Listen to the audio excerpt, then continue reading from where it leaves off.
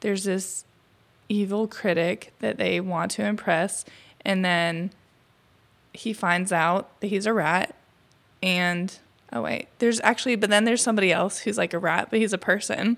He's because he's mean, and he wants to take over the restaurant. And who is this, a rat or a person? This is a person. He was the chef, I think. And then he finds out that he's the chef at Gusto's. His name is Skinner. He's played by Ian Holm. Who's explaining this plot? Hey. Do-it-yourself type thing. Get in, loser. We're going shopping. Patience, Iago. Patience. Don't even ask. Just bring it. Mom called it psychologically tall. I'm talking about ethics. You patented it, then packaged it, slapped it on a plastic lunchbox, and now sell it. You're going to sell it. Well, The same. I'm Woody. Howdy, howdy, howdy. They'll soon be back, and in greater numbers. Any friend of Olive's is a friend of our daughter. I am really close on this one. Really close. Let's watch my favorite part again, shall we? Hello, I'm Daniel. And I'm Amanda. And you're listening to Scenes from a Marriage, a film and entertainment podcast in which we, as a married couple, watch movies about food and cooking and chefs and rats. And the highly competitive, cutthroat world of fine dining. Underdogs making their way to the top, top dogs falling to the bottom. This is all part of it. We're talking about the Pixar Animation Studios film Ratatouille. Ratatouille. Oh, Ratatouille, if you're not so good on the French import words. This is a movie I think probably most people that will be listening to this episode have seen. I feel like it's not one of the more obscure ones. Mm-hmm. Yeah. So hopefully something we're going to spoil, we just be able to talk about it freely. Something that's been in the cultural consciousness lately, I think. You will recall that last year's Best Picture winner, Everything Everywhere All at Once, prominently featured a gag that was a throwback to Yeah. Ratatouille. I was thinking of that. That was really funny. That was good. One of my favorite bits, actually. I know some people had mixed feelings about the Rakakuni or something gag. Oh, yeah, it was a raccoon. In that, it wasn't, in that film. But the idea of a rodent underneath someone's hat controlling their actions has now fully soaked into our consciousness, and it's just now something that we all have a shorthand for. We need to make Eleanor Ratatouille Remy for Halloween. It's not bad. Just get her a pair of ears. There we go. Be fine. Eleanor, by the way, is hopefully now sleeping not so many feet from here. Partying. Tossing and turning for it's well past her bedtime at this point.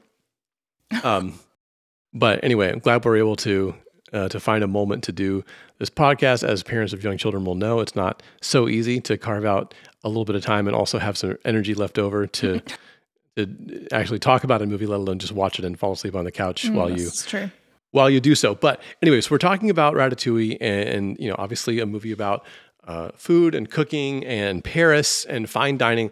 But we're also going to bring in some other movies about food. It feels like maybe this is just me being kind of out of the loop. It feels like this idea is having a bit of a cultural moment, perhaps in part because of the success of The Bear, the TV show. It was in Hulu. 2022 is when it started, I guess. Yeah.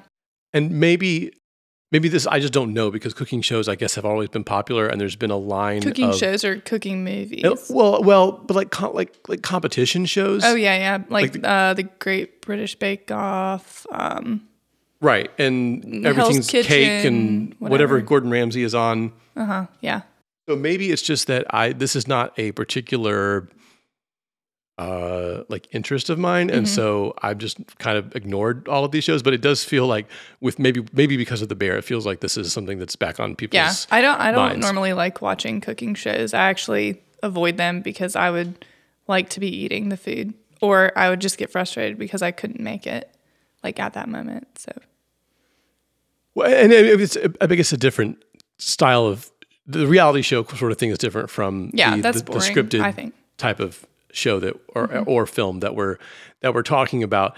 And these, so we did a little bit of extra digging, and we ended up watching a couple of other movies that were about food. And I think part of it was because when we started thinking about how we wanted to structure this Ratatouille episode, I was thinking, oh, well, one of the things we could do is movies about food. And then it hit me that I really don't know that I've seen very many. Mm-hmm.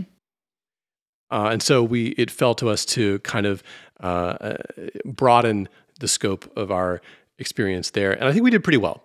Yeah, I think so. And I enjoyed all of them. I think we hit upon a number of movies that really do kind of establish it's like some overlapping or like a template for this subgenre. Mm-hmm. And one of the things that these movies tend to look at is the push and pull between food as fuel, something that's necessary for us day to day by virtue of our physical makeup, and food as art, that we have the ability and the drive to take something that in its basic function just keeps us alive, and we take it and we elevate it in a way that also allows us to fulfill other desires that might be higher up on our hierarchy of needs, whether that's something to do with purpose or belonging or creative expression. This is something that is unique to us as humans, and maybe a few special members of the rodent family. I can't cook, but you can, right? Look, don't be so modest. You're a rat, for Pete's sake. Are you thinking what I'm thinking? We just need to work out a system so that I do what you want. Stop that! Stop what? Flicking me out! Ooh. I don't want to make things, Dad. Stay away from the humans. It's dangerous. Now shut up and eat your garbage. How did you do that? Just once in a lifetime. Let's do this thing! Man knows a moment. You gotta taste this! You detect that? An oaky nuttiness? Oh, I'm detecting nuttiness. We hate to be rude, but we're friends. I have a secret. I have a rat. You have a rush?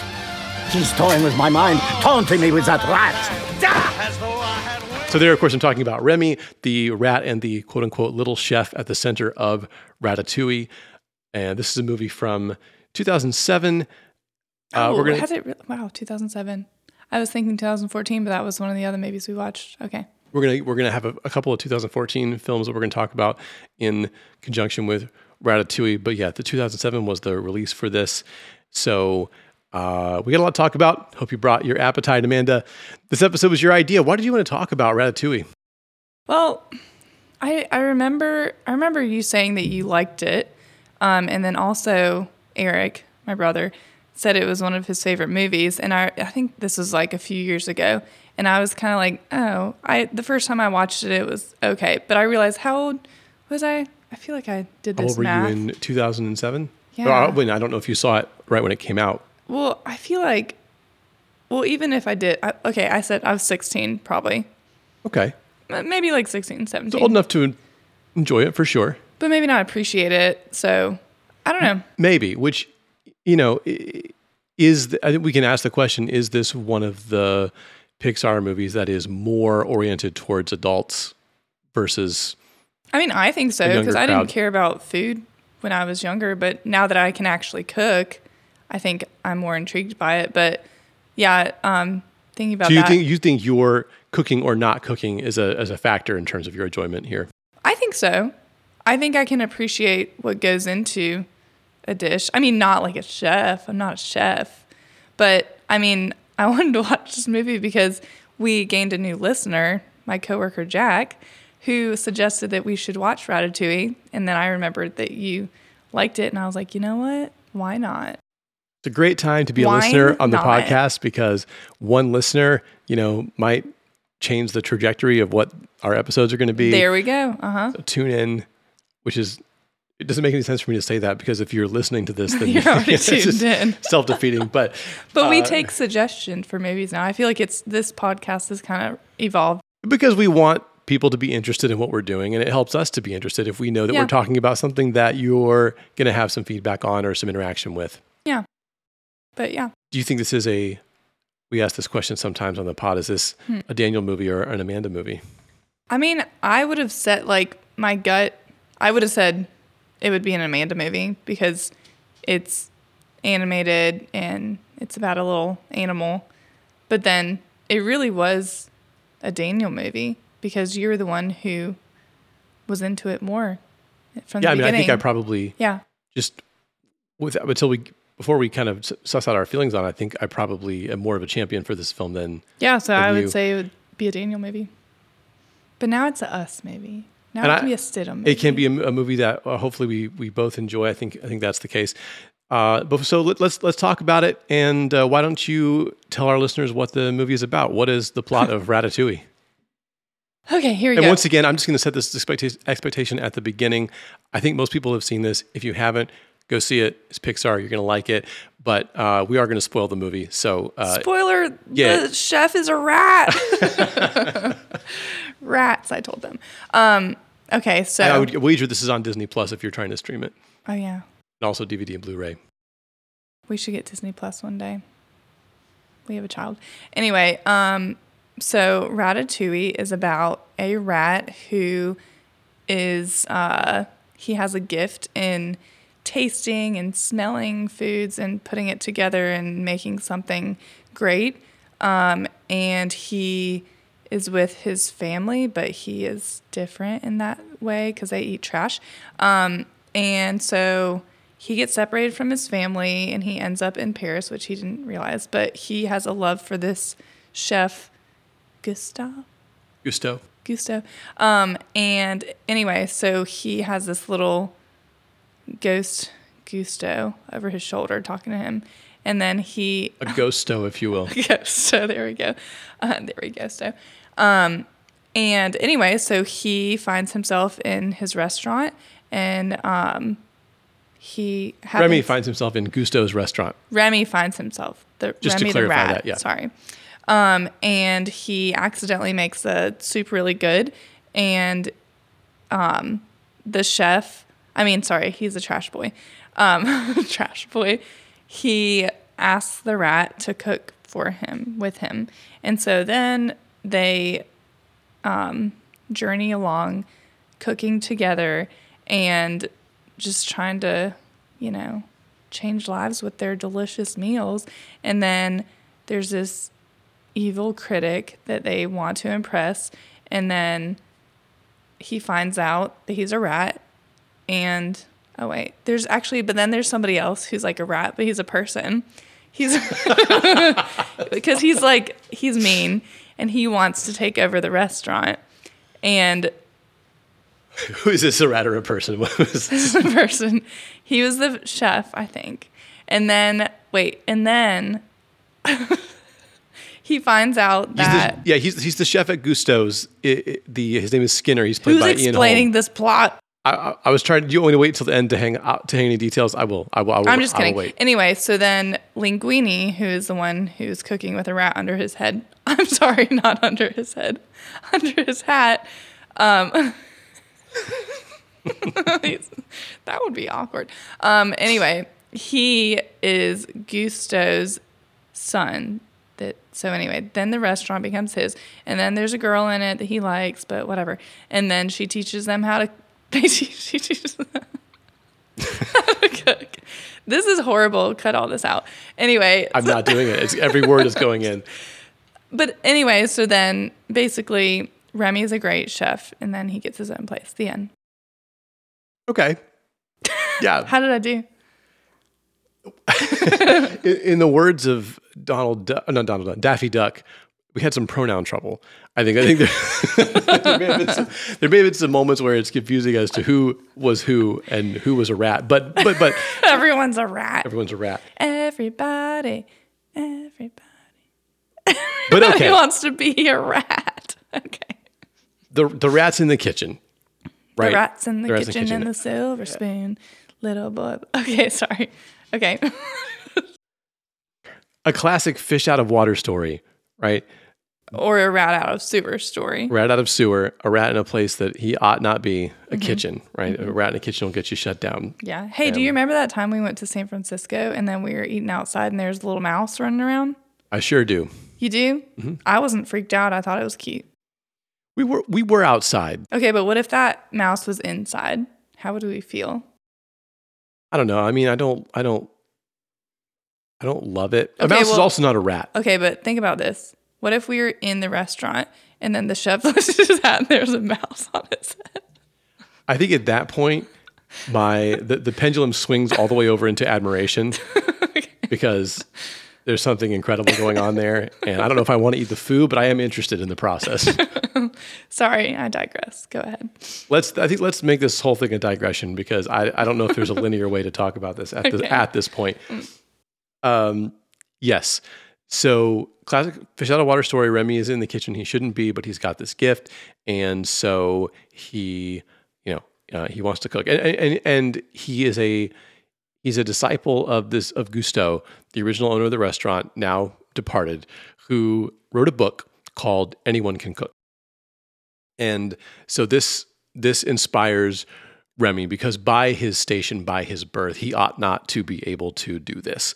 But because he has this elevated sense of smell and taste, it's something that he has a gift for, and he wants to be able to use it. And so this idea of Gusteau's spurs him on towards, this along with just being kind of in the right place at the right time because he didn't know he was in Paris.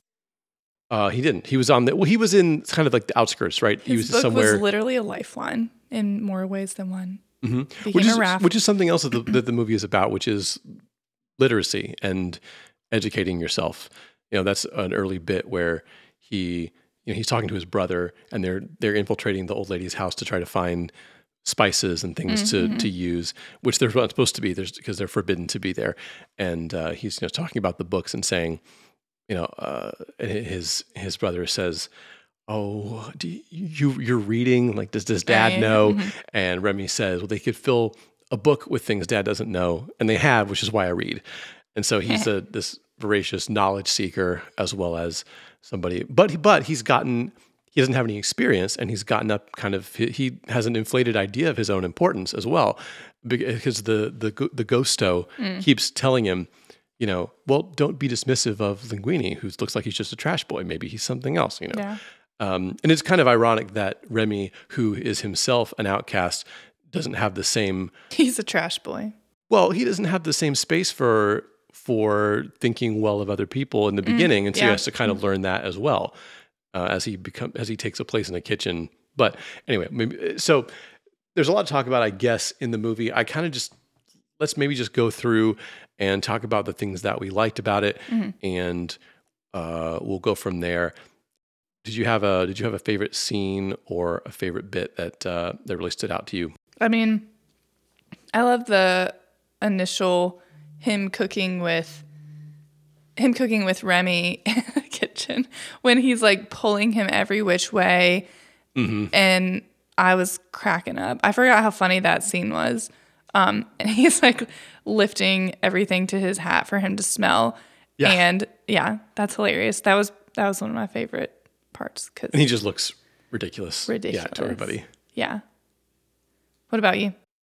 Well, you saying I forgot how funny it was really describes my experience with the film a lot, because I feel like when I'm in between viewings, if it's been a while since I've seen it, I kind of forget why I like it so much. Yeah. Mm-hmm. And because I think it doesn't have it has one big set piece, and that is the very end where Ego tries the ratatouille and has this kind of revelation, right?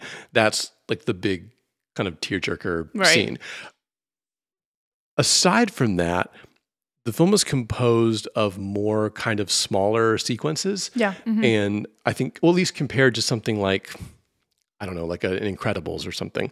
There's not a lot of big, it's one big plot, I guess. Like, I even forgot that there was a girl that Linguini liked. Like, that just Colette, the one girl in the kitchen, she's tough because she's the only girl that's been able to make it in the kitchen or whatever. Yeah, but I forgot that she was even, it'd been so long since I'd seen the movie anyway. Played by Gian Garofalo, who provides the voice. I like that character a lot. Yeah, I really liked her. Oh, actually, when we didn't even talk about, when did you first see this movie? I saw it when it came out or just after, because I remember seeing this in college, and it was at the Dollar Theater, which means it was second run. So it was right after the initial theatrical run that I saw it. And I remember not really thinking, not having many expectations for it, because I'd seen the previews. They didn't really look like much. I was like, what's this movie about a rat? I can't even remember why I went. Maybe somebody wanted me to go, but I loved it. I was so surprised at how great I thought that it was, even though it's just like a movie about a rat. Yeah, so I remember seeing it then, and I've watched it a few times, probably in the interim, but it's not like I'm going back to it every year or anything. What did you like the most about it for the first time, if you can remember some of your thoughts? I think I really related to Remy's kind of idea of just, I feel like I have this thing that I want to do, and it doesn't feel like it's possible to do it, but maybe it is. I think I related to the idea that a great artist can come from anywhere, that it doesn't necessarily have to be anyone can art.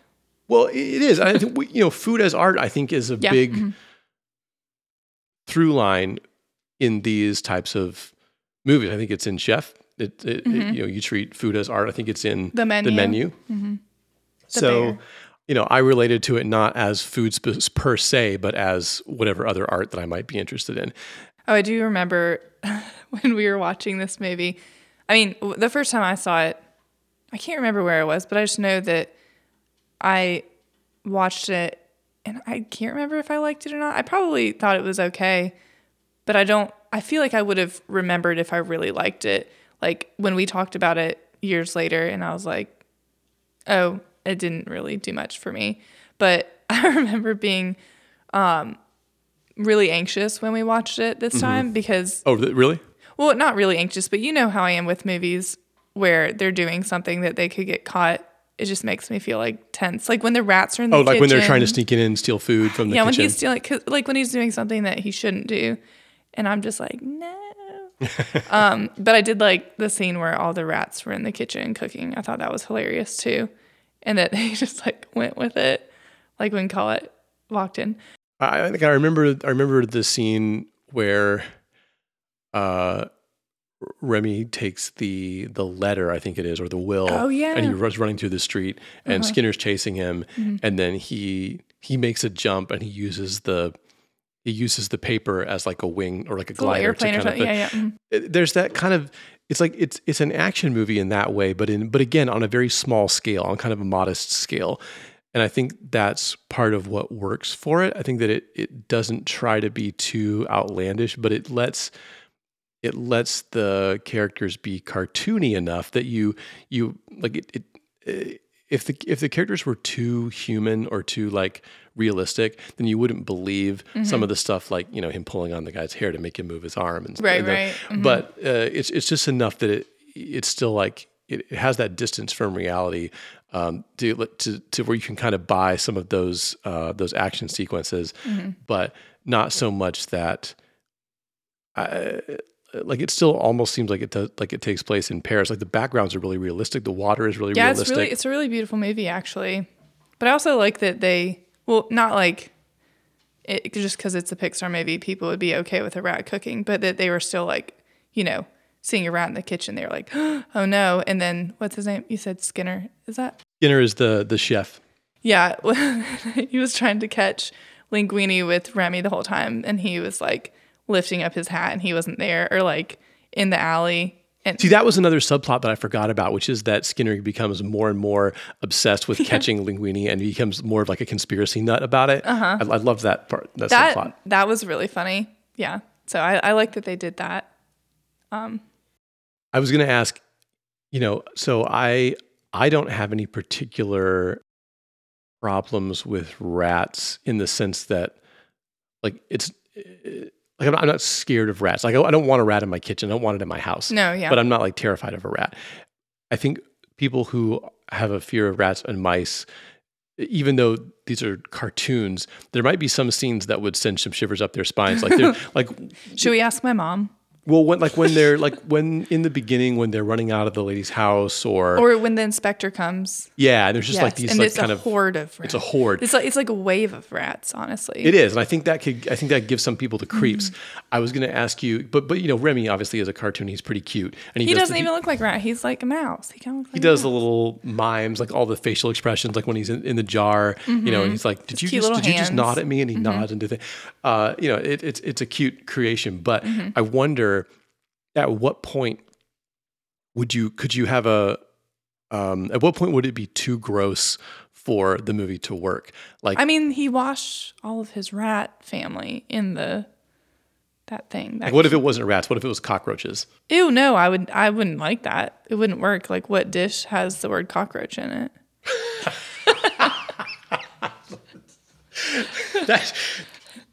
Still, Evie, I didn't think of that one. I mean, I can't think of anything. But no, definitely not. You know that I hate cockroaches. Those are my least favorite. Well, I know. That's what I'm saying. But like a rat is a vermin. And I feel like some people would have that same reaction to rats being in the kitchen that you and I would have to a cockroach. So I wonder if they could animate anything and make it cute. Well, and they did it in WALL-E 1 year later. There was a cockroach character in that movie. But was he cooking for people? No, he eats a Twinkie. Oh, he does? I don't remember that. I probably thought it was cute. This was the most beautiful water animation I'd ever seen in an animated film up to this point. And Pixar was getting really good by this time, and this was the year before WALL-E, which I think was kind of in some ways a high watermark of the early part of their career in terms of just the beauty of the visuals. But Ratatouille was right there with that water was pretty impressive. How would you feel if there was a spider cooking under his hat?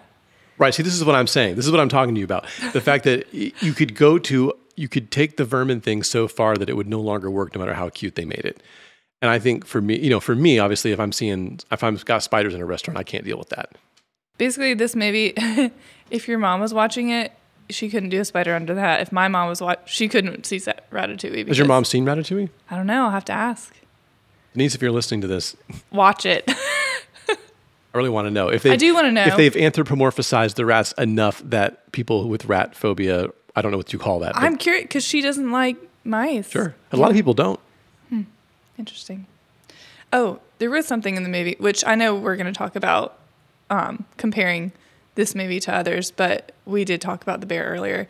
But Colette says every second counts, and that's something from the bear. That's a big...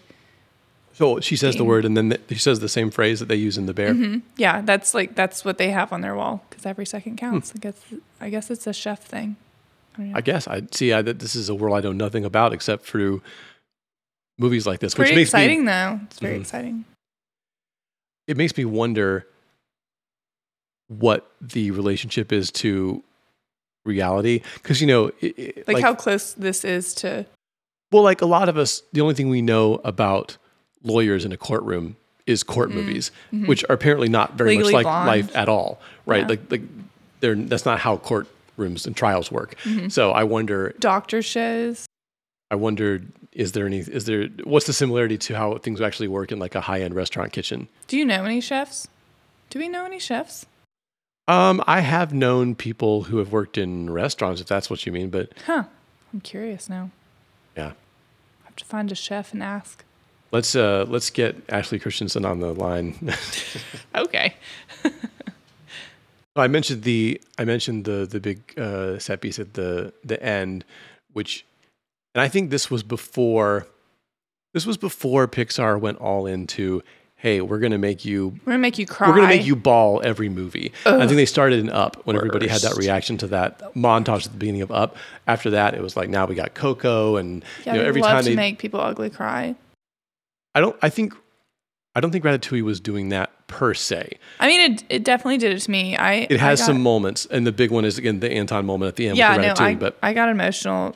Yeah, when the critic was eating the food. And then also, I mean, not as emotional, but when Linguini stood up for Remy, and then we saw that Remy's dad was watching, and that was just really sweet. But definitely when the critic ate the food and it took him back to his, when his mom made him ratatouille, I was like, I don't know if it's because I'm a parent or what, but no, it's just a really effective moment. it is. And they know how to do it.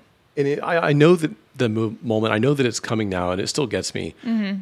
But that other moment also was just as powerful, I think, was the point where he lets the kitchen know what's going on, and it looks like they're going to stand with him, and then the one chef walks out, and then they all walk out. So sad. And yeah, that's so sad. That's a tough one. But again, it's good. It's still not like because it still doesn't feel like stayed, manipulative. It's just part of the story. It wouldn't have been as good because then you're like, oh yay, there wouldn't have been that pull for feeling bad for Linguini. But anyway, I talked a little bit about this, so I don't know how much more we need to say about it. But what do you think the message is? What is it trying to communicate? Anyone can cook. Sure, right? It's kind of packaged, right? It's prepackaged. Anyone can cook, but there is a trust your rat friends. Keep them close under your hat.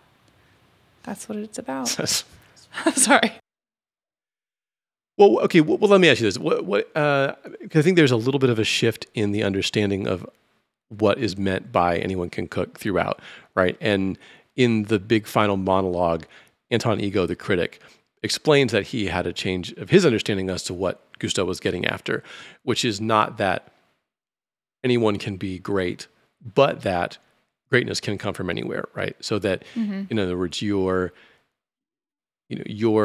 station, your low birth or whatever it might be, or your outsider status doesn't prevent you from potentially being great at something.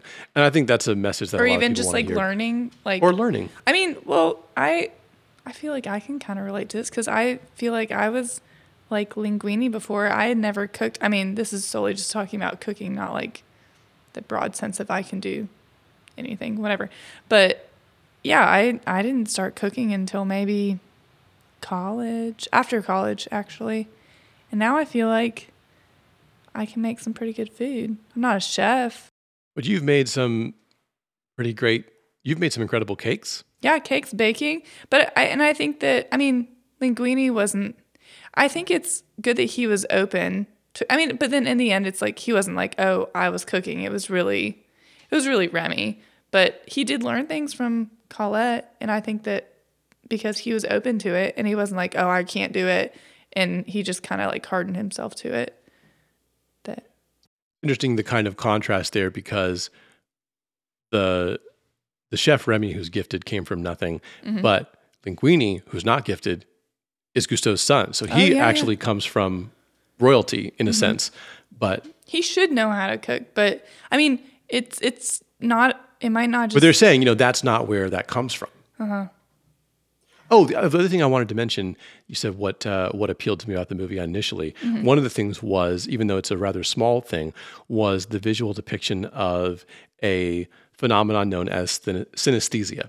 Oh, the colors. Which it's not named in the movie, but it's explained a little bit by Remy, where he says, he not only he tastes something and then he feels like he can see something, or there's a melding of senses on some level, which I have maintained for some time that is true of me in at least a small way. Really?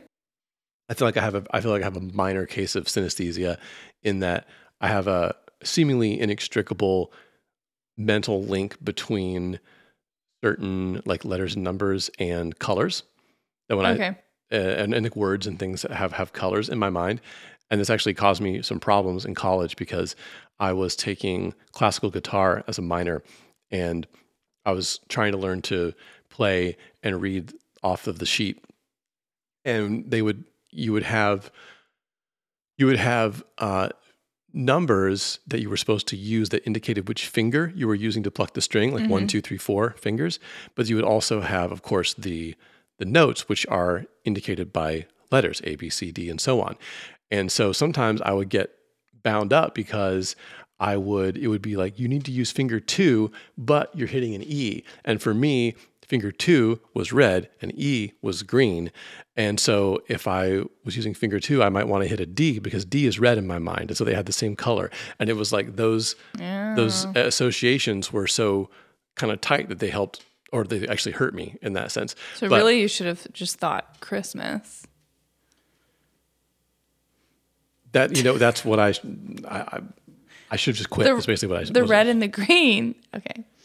No, but that's very interesting. I feel like I remember you talking about how numbers are colors or something. Have we talked about how like months are shaped in a weird... Did you talk about Yeah, we talked about that too. I have a weird mental calendar that's all kind of out of whack. It's shaped strangely. These are wild things that our brains do. Mm-hmm. Mm-hmm. But we don't often think to try to illustrate them. And this film at least does something with that. Yeah. Mm-hmm. I'd never seen that done before. I like that he tried to get his brother to do it, and then he was like, nah, I just can't. I'm going back to trash. Mm-hmm. The role of... So one of the things that is in a lot of these movies is the critics, right? The food, the restaurant, the chef lives and dies at the hands of these powerful food critics. Mm-hmm. Again, I don't know how true this is to reality, but we know Michelin is a real thing. Mm-hmm. When we get to 100-Foot Journey, they have a Michelin star and they're trying to get a second one. What do you make of the role of criticism as portrayed in Ratatouille? Clearly, the critic is the antagonist, and mm-hmm. then at the end of the movie, he revises his ways a little bit. I mean, like, are you saying in these chef movies, it kind of seems like they pin the chef and the critic against each other instead of, it doesn't necessarily feel like the chef is delighted to cook something for the critic just to make them happy. It's more about like, I don't want them to ruin me. So I just have to make something amazing so that I can stay in business, but then also so that I can have a good review and people will know. But actually what Remy does is he does cook to delight him. Like he knows, how did he know that Ratatouille would be? How indeed? I don't know. Did they tell us? No, I don't think so. Huh. It's like it's his intuition, I guess. He just knows. But he cooks him something that, touches his soul basically. Right. But yeah, I don't know if that all answers your question, but I just feel like they make the critics seem evil. They're just doing their job. Well, in this one more so than some of the others, right? Well, they aren't all just doing their job. Some of them do seem to try to tear chefs down. Well, in this case, again, we are talking about a cartoon where things are exaggerated. Mm-hmm. The critic is, he literally, his office is a coffin. Yeah. Uh-huh. And he is not merely writing criticism. He is incensed when he finds out that Gusto's has reopened because he thought mm-hmm. that, or maybe not reopened, but that it's doing well or whatever. Because his life purpose felt to murder each business. He felt that his criticism should have relegated it to obscurity. Right. Mm-hmm. So this is, and I feel like it's easy for a filmmaker, an artist, to feel maybe attacked by critics, and mm-hmm. then to portray the critic as a villain. Mm-hmm. That is that's something you see somewhat often, and it's not really something that sits that well with me because it seems a little bit maybe petty. Maybe not if you're, if your life rides on it, but like if I have a criticism, it maybe is that, which ironically I'm playing the critic here. I guess I kind of sit. Should they make a? I sit a little bit on Anton's side as well as on Remy's side. Should they make a movie about critics where they're just? Maybe we should see something like that. There's probably something out there already. Probably. Critics were there, the heroes. I wonder what that would look like. I have no idea. I was trying to come up with it in my head, but I couldn't. Maybe it could be like Dr. Death, where the chefs are trying to kill people. And then they give bad reviews so that people don't get killed. Would you watch a movie like that? Could be interesting. That was good enough. Yeah, sure. Okay. It's a well-written monologue that they give him. But the part where it says, we we risk very little, and we enjoy writing negative criticism. I think this can be true of some people, but I doubt that it's the majority. I think most people who are critics of something are that because they love that particular thing. Mm-hmm. And they want it to be good. You know, you don't get into food criticism because you hate food. You don't get into movie criticism because you hate movies.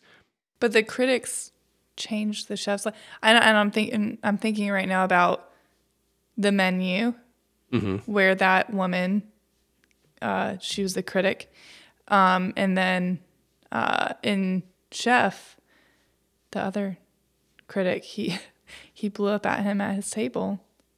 Yeah, so maybe let's go ahead and bring in some of these movies because we've been hinting at it a lot. Mm-hmm. So we wanted to look at some other food movies because we hadn't seen a lot. We wanted to kind of see maybe what they have in common, and so we watched 3 other movies about food and about cooking. They are Chef, which is the 2014 hangout dramedy from Jon Favreau. We watched The 100-Foot Journey, also from 2014, about an Indian family that relocates to a French village and opens an eatery right across from a restaurant with a Michelin star. It stars Helen Mirren is the owner of the restaurant. And then also The Menu from 2022, I think it is, or maybe it was last year. No, 2022. Yeah. Mm-hmm. Thriller satire on kind of elitist food culture, stars Anya Taylor-Joy and Ralph Fiennes. So those were the ones that we kind of visited to think about what a movie about food looks like. Yeah, and we found a lot of similarities, didn't we? There were a lot of things in common, definitely. So we're discovering a template for this subgenre. Mm-hmm. And one of the things, so we came to this through in fact, actually all 4 of these movies, a critic plays a pivotal role and is at least, I think, kind of portrayed antagonistic as an antagonist. Mm-hmm. There's some exceptions to that, which I don't want to spoil, but essentially that's the way it's played. You don't want to spoil which movie? Chef. Oh, Chef. Yes. Okay. Where there's an evolution of that critic character, but well, there was in Ratatouille as well. That's true, but they basically did the same thing. Kind of, yeah. So that was one of the things that is in all these food movies is there's a critic it's either one person who embodies it and is out to kind of get them, or in the case of the 100-Foot Journey, it's just the faceless Michelin folks. Yeah, that wasn't as much like critics. It was just they needed that star. Right, but it is someone external to them who is awarding them that star, and they go to great lengths to get it. They do, yeah. So some of the other. Do you want me to kind of go through some of the other similarities? Yeah, go ahead. Mm-hmm. And then we can kind of... So in 3 out of 4 of these, the protagonist is an outsider. Remy and the Indian family and... Hassan, yeah. Or the Hassan, yeah, exactly. Hassan. And then Taylor-Joy's character, who is not really even supposed to be there. She's not a foodie. She's just the +1 for this guy. Mm-hmm. And so these characters have unique... views into this world because they're coming from outside of it. In most of them, the protagonist is uniquely gifted. They think that cooking is their kind of their gift, their drive in the world. 2 out of 4 of them take place in France or have Paris as a setting. Oh, Ratatouille and the 100-Foot Journey. Yes. Mm-hmm. 3 out of the 4 have a father-son dynamic. Remy with his dad. Yep, Ratatouille Chef. Chef is big on that. Mm-hmm. Also the 100-Foot Journey. Yep. Mm-hmm. Yep. Mm-hmm. John Leguizamo is in 2 of these 4 movies. Oh my goodness, he's everywhere. He just pops up everywhere. We just watched him in Violent Night not too long ago. Yeah, that's right. I love that guy though, so he can show up anytime he wants. Okay, well, it seems like Prim's making an appearance here. Okay. And there's also this idea of kind of a class warfare, I think, between what people perceive as really elitist kind of, when you think of gourmet dining, you don't normally think of something, at least, I don't know, maybe coming from where we come from, you don't normally think of something that you're just excited to eat. You think of something that's really small portions, right? Mm-hmm. And it's really just kind of, maybe it's too kind of out there for its own good. Well, like the dipping sauce without the bread in the menu. Right. Well, I mean, of all of these, the menu is the one that's the most riffing on this idea. Like they're really kind of skewering that whole. That's wild. Thought, yeah. They're taking that to its extreme to satirize it, and then contrasting that is there's usually a back to basics kind of a food like in the Ratatouille. I don't necessarily want to. Well, I don't think this is spoilers to say in Chef that because the whole second half of the movie is him basically getting a food truck. I mean, I think the cover is him in a food truck. Like, So he ends up, he comes out of this restaurant and ends up doing Cuban sandwiches because but again, these are like, these are not street foods, but like soul food. I don't know. It's like a family, something that relates to where you come from. Yeah, but like it's traditional. It's simple. It's not like obscure ingredients or anything like that. It's like it's something that is good because you've grown up with it or you've made it so many times. Yeah, it's not something that's exotic or exciting. It's not going to push the limits. Right. You're just trying to make this really simple thing as good as you possibly can make it. So did you find any other similarities between these? Those were the ones I pulled out. I mean, similarity with the 100-Foot Journey and Ratatouille, their little love interests cooking together. Oh yeah, yep. I mean, that's just a small. Did anybody? Did their mom or dad die? I mean, I know in the 100-Foot Journey, his mom died, but were there any family deaths? And no, well, not in Ratatouille. The mom is not around. And they never, the mom's they not never around. reference her. Where's the mom? Oh, well, actually, Linguini's mom is. Well, maybe she's still around, but Gusteau, his dad, is dead. He just never knew it was his dad. True. I don't think that really plays in the menu. Yeah, it's interesting though that that's an absent mom. In Ratatouille. So, I mean, I was kind of surprised because we picked not really at random, but kind of just like things that we thought were food movies that came to our mind, and the fact that they had so many similar elements was interesting because I think you could go a lot of ways with. I mean, that's a pretty broad topic. Right. Yeah. They're all enjoyable too. I mean, I know I watched the 100-Foot Journey before you, or like years ago, and I really liked it. Except this time, I think watching the other chef movies before it made me not like it as much. Maybe I just thought it was too long and a little bit cheesy, but still good. Yeah. Which one of these was your favorite besides Ratatouille of the other ones you watched? I would say Chef, definitely. I love the relationship with the dad and the son, and I love the whole. I mean, as you described before the like the whole middle of the movie, maybe it was just like middle to the end was just like vibes in the food truck, and I love that. I just thought it was so good, and that it was funny that it was in 2014, but they were really leaning into like Twitter. That was like and Vine. And Vine. That was a throwback. It had to be made at a very particular time because Vine had a relatively short shelf life as these things go. Yeah, man, I loved Vine.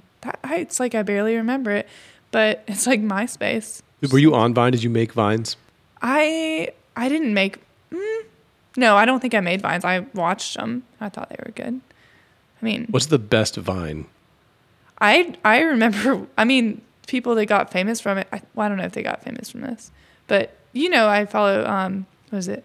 Matt Cutshall and Ariel Vandenberg. Oh, I remember Ariel. Yeah. Yeah, but I think they like got famous from Vine. They were out there doing it. Was the Back at It Again with the white vans? Was that Vine? I think so. Yeah, wasn't it? I don't.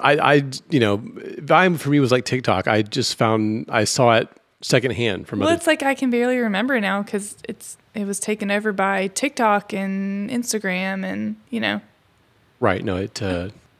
But the boy was talking about the 1 second videos, which my friend Emily did that with her, like with Claire growing up, her daughter.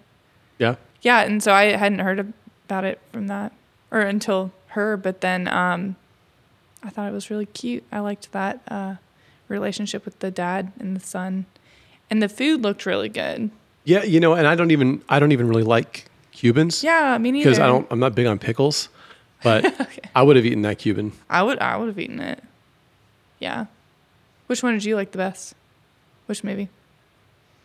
Also Chef, I think. Mm-hmm. Which is interesting because it's not necessarily my vibe. Like the menu would be more my vibe usually because it's more of a thriller horror kind of adjacent thing. But I thought Chef was more successful in doing what it set out to do. It's just a really fun time at the movies. Yeah. Like it's just like I like that it was different settings too. Yeah. Because the menu is just like one place, and that's Mm-hmm. I mean, I really love the Ray Fiennes performance in the menu, but I don't know if the rest of it was as as great to me necessarily. I mean, it was different, but also in Chef, there's a lot of actors and actresses, like well-known ones. I was kind of surprised. Yeah, well, Favreau had directed Iron Man at this point already, so he had a lot of connections. Yeah, Sofia Vergara, Scarlett Johansson, John how do you say his name?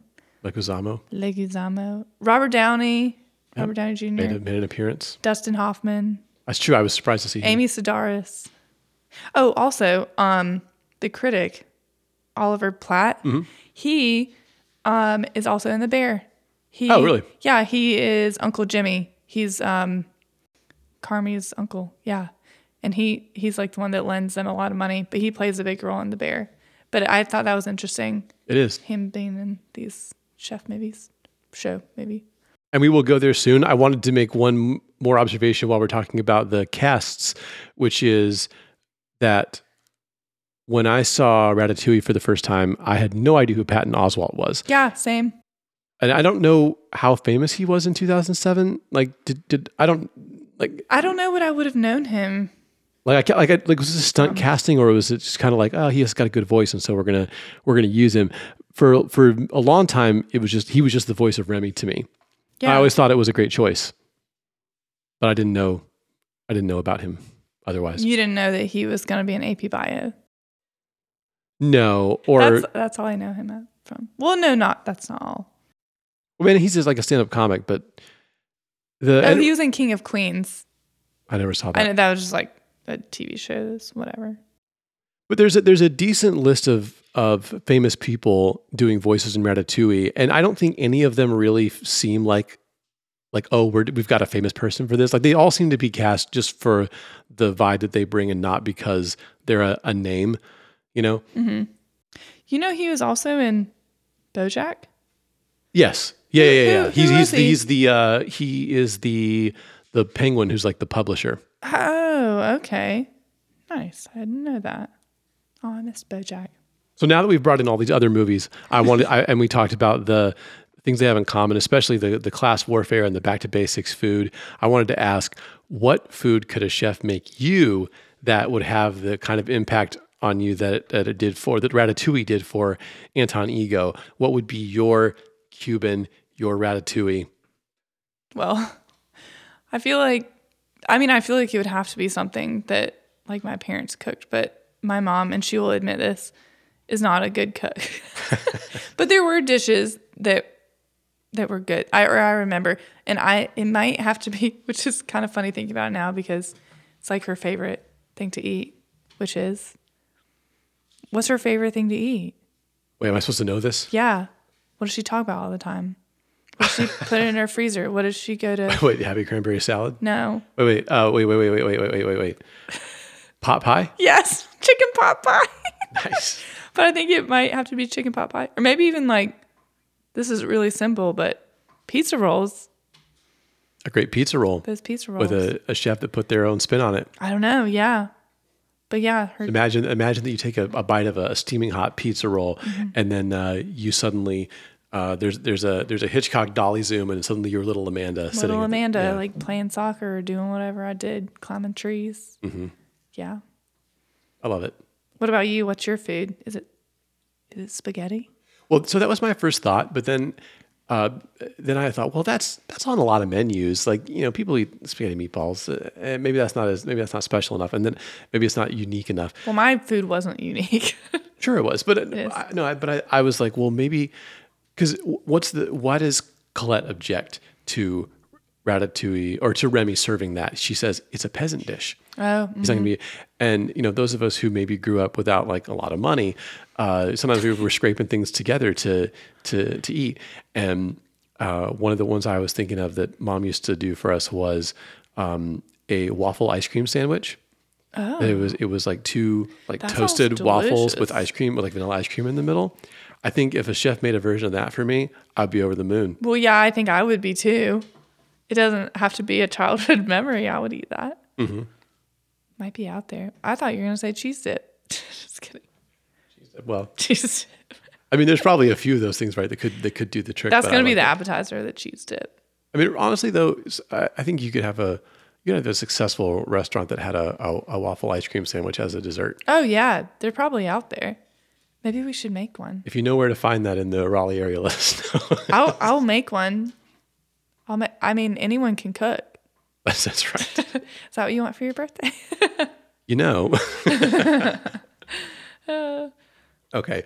Well, anything else you want to say about Ratatouille before we rate it? Oh, I did like, I was going to say, I did like the little places that he had set up in Linguini's apartment than the bigger one, like where you could see the Eiffel Tower. I just thought that was really cute that he had a little bed there and he had nice view. That was a fun moment too, that he shows him this little tiny apartment, which, thankfully is at least somewhat realistic, because if you're in Paris, you've probably got a tiny little apartment. And he's like, well, it's got a TV. And he goes and like kind of falls asleep on the couch by the TV. But then if you just move over, Remy's got this window out where he can see like the Eiffel Tower, So cute. Oh, and then the part, I forgot what this part is. Funny when he woke up and he's like, oh, he took my eggs. He ran off. And then here he is making omelets, like a linguine sized omelet and then a Remy sized omelet. That was really cute. So rating time. Yep. What are we going to do? Well, we give Ratatouille out of 5 Michelin stars? Oh, yeah. The doy. Yeah. I don't know. I think I would have to. I think, you know what? I'm going to say 4. 4 stars? 4 stars. That's good. That's a strong showing. Mm-hmm. What about you? How many Michelin stars? I know I gave it some criticism about the whole critic thing, but ultimately that's immaterial to my enjoyment of the movie. And I've basically decided that it's a 5-star movie. Wow. There's nothing really wrong with it. It's delightful from beginning to end. I know. I was wondering what my... It's got great music. Mm-hmm. It's got a great background. It's got great voices. It's got the story is extremely well paced. It's funny. It's moving. It's everything you want in a movie. It is. Man, you make me want to bump it up. I had it at, even though it's like probably one of my top maybe 50 movies, I had it as like a, 5 or 4.5, just because it gets like, oh, there's always something that you could improve, whatever. Yeah. That was silly. I'm going to give it 5 stars. I think I could give it 4. I think I could give it 4.5 stars. I don't know. Maybe I should stick with 4 because I'm trying to think of my other Pixar movies. I'm not trying to influence you. I'm just telling you. I was a little bit worried that, because we've done this a couple of times where I've watched another one with you again, like one, and I'm like, oh, maybe that wasn't as great as I thought, but it was just as great as I remembered. I feel like I really loved it, but usually my 5-star could be like, it's a rewatch, which I would rewatch it, but like I'm thinking of other Pixar movies, ones that I like absolutely love, and like Monsters Inc. Yeah. But it's like, and I think the reason why I really like that, or like the thing that maybe puts it over the edge, is there's a lot of quotable lines. In Monsters Inc. Yeah. And there aren't a lot of quotable lines, like funny lines in Ratatouille, are there? I mean, it's not something that I'm quoting on a regular basis. Right. But then it's like, yeah. I mean, I'm not going to be like, every second counts. I think it's very well written, but I don't think it's written in a way that, there's not those really... Like, it's not supposed to be funny. It's not catchphrases right. that you just... Yeah. Mm-hmm. But anyway. Yeah, okay, I'll stick with 4. I'll do 4. Okay. That's solid. I mean, So Remy would be happy to get 4 Michelin stars.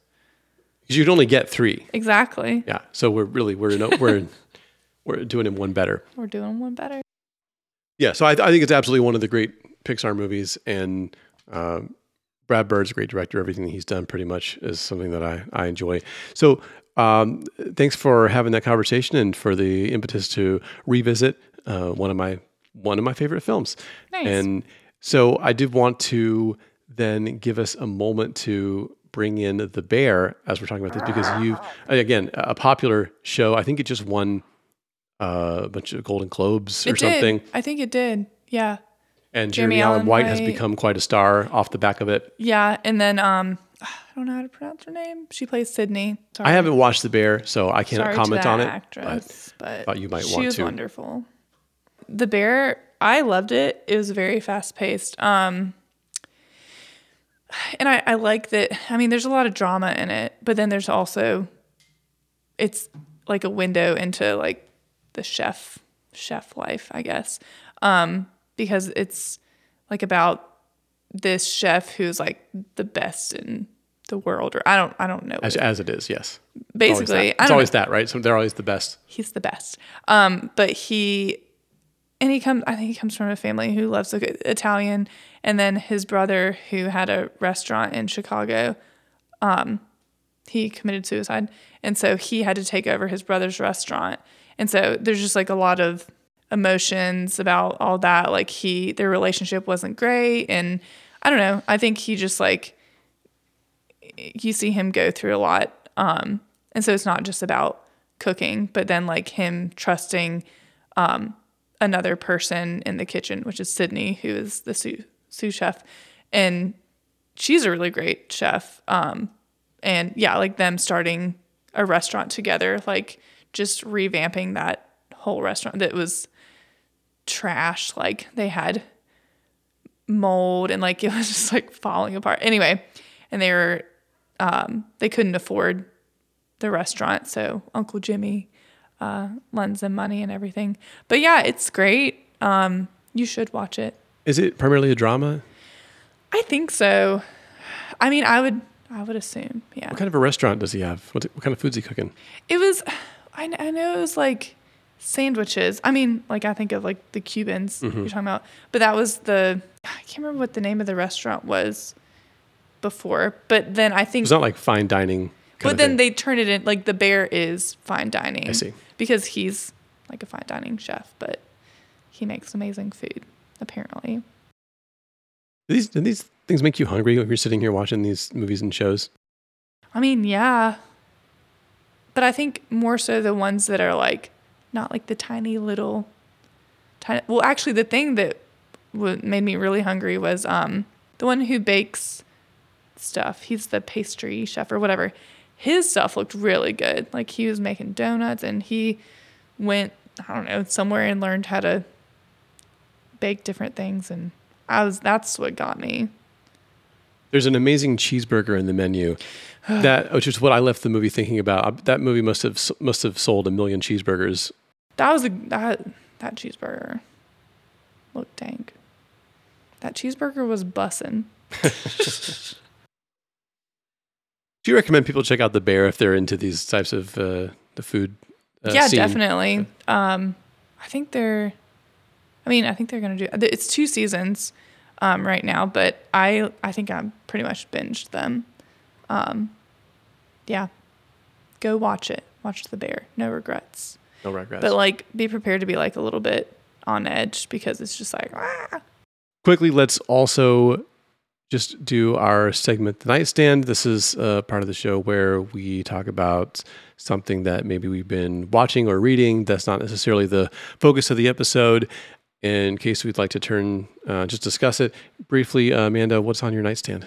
Currently, nothing. No, but I did just finish reading Fourth Wing, like in record time because it became available to me at the library.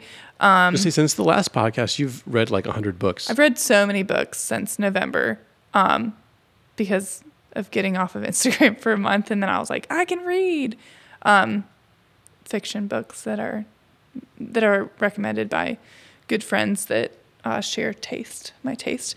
Yeah, and I read Eleanor Oliphant is Completely Fine. So I read that one and then Fourth Wing, and I thought it was funny because Eleanor and then the main character in Fourth Wing is Violet. So Eleanor and Violet. Both those names are showing up.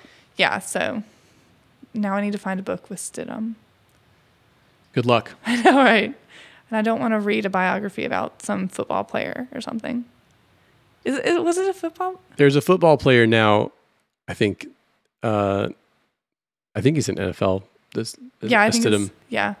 But anyway, sorry. Fourth Wing was really good. It was very spicy, as people. That's what I heard. But like towards the end, it was because I was like, where's the spice? Not like I was like, where is it?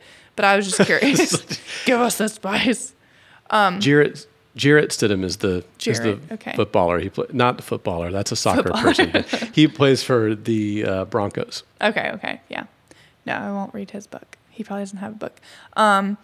But yeah, it was exciting. It really was a page turner because I think I read it from like a Tuesday to Sunday, and it was only like at night and during nap times. So that's when you got to do it. That's it. And she's at one nap a day, and who knows how long that could be each day. But yeah, it was exciting. It's about dragons and fantasy stuff, whatever. But your favorite? Yeah, I'm sure everybody has heard about it. And I hadn't heard about it until people who like to read, I guess people who aren't Philistines. Exactly. Anyway, go read it if you're not afraid of a little bit of spice and you like some action and dragons and stuff. I love a spice. That's why I watch movies about food. See, I brought that in. Spice up your life. What's on your nightstand? Actually, seen quite a few things. I feel like since the last episode I could talk about. We did just watch Mean Girls, so maybe we should talk about that. There's a new Mean Girls movie out. It is an adaptation of the Broadway musical, which in turn is an adaptation of 2004's Mean Girls. Is this all Inception? Of which I believe are written by Tina Fey.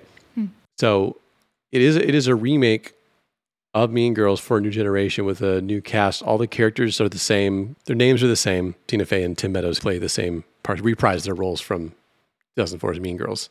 Yes. I heard about this only very recently. It was not on my radar at all that it was coming out. And I didn't know there was a Broadway play. And you didn't see it on your Instagram ads? I guess not. I feel like I saw a bunch of that and I was like, they're doing another Mean Girls. Wasn't the first one like good enough? Wasn't it good? But then I saw a little music note next to it and I was like, what is this? Yeah, a clever little music note there. But it's pretty good. I mean, I thought it was. I had a lot of fun. I enjoyed it. I enjoyed it a lot. I thought it was quite funny. We both loved Karen. Yeah, the new Karen really Smith funny. is very funny. She plays it differently than how Amanda Seyfried did. Yeah. I can't say her last name. I apologize. Seyfried? I don't know. Anyway, it's a little different take on the character, but it's very funny. Yeah, I mean, once she steals the movie. If you watch this and in the beginning you're like, Karen's kind of weird, don't know how I feel about this. She gets better. It's like, it's humorous. I don't know that I would say the songs are great. I like the songs. I liked some of this. I think I like two of them. We talked about. I liked Revenge Party. And I liked Janice. And apparently, and I just learned this from Annie, she is the voice of Moana, which makes sense why I loved her voice and I thought she was great. So yeah, I mean the cast is talented and there's enough funny jokes that I was laughing regularly. Yeah. I was never bored. I mean the Achilles heel is obviously that it's the same movie. Yeah, and they say the same they use a lot of the same things. lines. Yeah. So there's a bit of a deja vu there. I think a lot of people are gonna just think, well, why are we doing this? We already had Mean Girls. Yeah. You are more of an aficionado of Mean Girls than I am, but you didn't bother you. No, it didn't. I mean, but you know what? This kind of makes me think of the live action Disney movies, like how they remake them. I mean, obviously in a different way because it's not animated to live action, but they say all the same lines, the ones that are important basically, and they just make a few tweaks here and there. That's basically what it was like, but it was a musical. So, I mean, I enjoyed it, but I do like the first one better, of course, but I appreciated it because it was a good little blast from the past. Yeah, and for me, Mean Girls is not a sacred text. I do have some attachment to the cast from that movie, a lot of whom have gone on to do, much more and have pretty big careers, Rachel McAdams and such. And I was as big a fan of anybody of Lindsay Lohan back in the day. makes an appearance in it. But the new cast is good for the most part. They do. I mean, Gretchen Wiener's kind of whatever. But yeah, I didn't really like the Gretchen Wieners, but whatever. You could do worse. It's a fun movie to go see. Yes, it was good. And also the boy who played Aaron Samuels was the character, which I don't know his like real name, but he was Conrad from The Summer I Turned Pretty. So that was fun to see like somebody that I recognized from another show, but he didn't really say much. He was whatever. So this is what we're doing now. I mean, it's Oscar season. Probably by the time episode is released, the Oscar nominations will have been announced. But we're here talking about Mean Girls because we're already on to 2024. Yeah, we are. Let's go. We're even all behind. But yeah, go watch Mean Girls. Go watch Chef and the Bear in the Menu. Chef is available on Stars. The Menu, I think, is HBO Hulu? Max? I think I watched it on Hulu. Okay, it used to be on Max. Maybe it's on Hulu now. Anyway, most of these are available to stream. Bear's on Hulu. So, yeah, the Bear's on Hulu. And again, I'm assuming Ratatouille is going to be on Disney Plus if anybody wants to check it out. If you don't already have it on Yeah, if you haven't DVD already or seen Blu-ray. it, you should watch it. Definitely. It's wonderful. And yeah, Mean Girls is in theaters now. So, all right. Well, this was fun. Do you feel like we hit all the courses? We got our appetizer, we got our main course. Yeah, dessert. I think so. I don't know about the dessert. I think we need a waffle ice cream sandwich. That sounds really good. I'm going to go get one of those right now. Let's go right now. Bye, y'all. Thanks for listening. And we'll hopefully have we got some more ideas for some episodes coming up. Maybe have some guests on. I'm working on that. I think we'll be. Yeah, let's have some guests. I'd like to have some people that are, give us a unique take on some of the movies that we're going to talk about. But we appreciate your patronage. As always, you can find us on Instagram at Scenes from a Marriage, or you can send us an email. Yeah, reach out to us. Maybe suggest us to watch a movie, and then we will podcast on it like we did for this one, because Jack asked me to. Jack asked. That was a good one. Okay. Pat yourself on the back there. Podcast at scenesfromamarriage.com is our email address. And if you happen to listen on Apple Podcasts, you can always give us a rating and a review. Yeah, definitely give us a little rating. Basically, Amanda doesn't want to do these podcasts unless she knows that we're gaining listenership. I need to know that there are people listening for us to continue to podcast. So it's so if you want this to keep going, then, review us and talk to us. I know a lot of you already have, so thank you. Thanks, Mom. You don't have to go do it again. And Tara. If you're just doing it again. And Billy. Okay. All right. Well, that's our equivalent of dropping the check. So if you want to give us a 20% tip, there we go.